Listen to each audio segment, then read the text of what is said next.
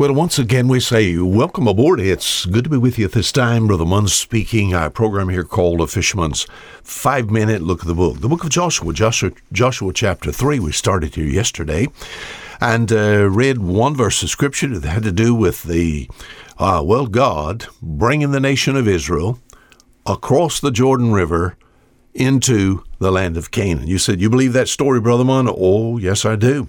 In fact, I'm going to read it again. I wish I had time to read all of Joshua chapter 3, but on down to verse 17, it says, And the priests that bear the ark of the covenant of the Lord stood firm on dry ground in the midst of Jordan, and all the Israelites passed over on dry ground until all the people were passed clean over Jordan, safe to the other side.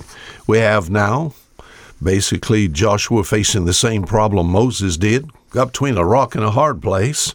The nation of Israel left Egypt under Moses, and because of disobedience, just sort of around the Sinai Peninsula, about 40 years until we think about the disobedient, we think about the complainers, it died out. They now are going into the land of promise. They find themselves on the east side of Jordan, so they have to cross Jordan to get into the first victory that God's going to give them, which would be the city of Jericho there. So what? All right, they've got the Jordan River in front of them. How are they going to get across the Jordan River? This is a beautiful river. I think I told you yesterday I've had an opportunity to visit somewhat the same locale that this part of history took place. The River Jordan is, it's a beautiful river. I went all the way up to the headwaters of the Jordan River, and thinking about up into the Hula Valley area. It's fed by 3 springs, and of course then the water that's coming out of the mountains that's there. And the Jordan River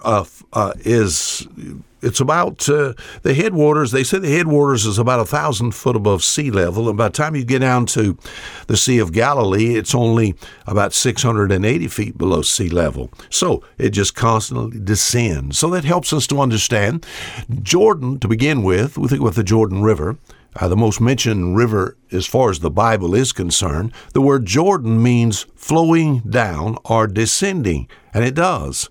All right, from its headwaters all the way down to the Sea of Galilee, and then from the Sea of Galilee all the way down to the Dead Sea, and then in the future, not now, from the Dead Sea all the way down to, we think about the Red Sea. All that area is the great Rift Valley that's there.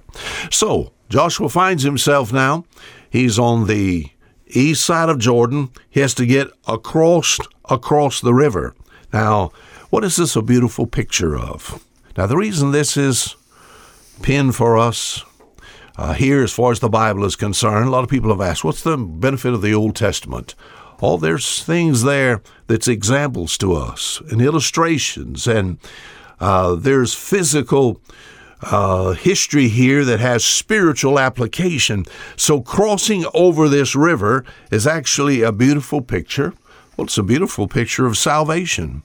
It's a beautiful picture of victory over the flesh, the world, the flesh, and the devil. It's a beautiful picture of actually taking and leaving this earth and going into, we think about from earth to heavenly. Have you ever heard the song, I'll Not Have to Cross Jordan Alone? What's he talking about?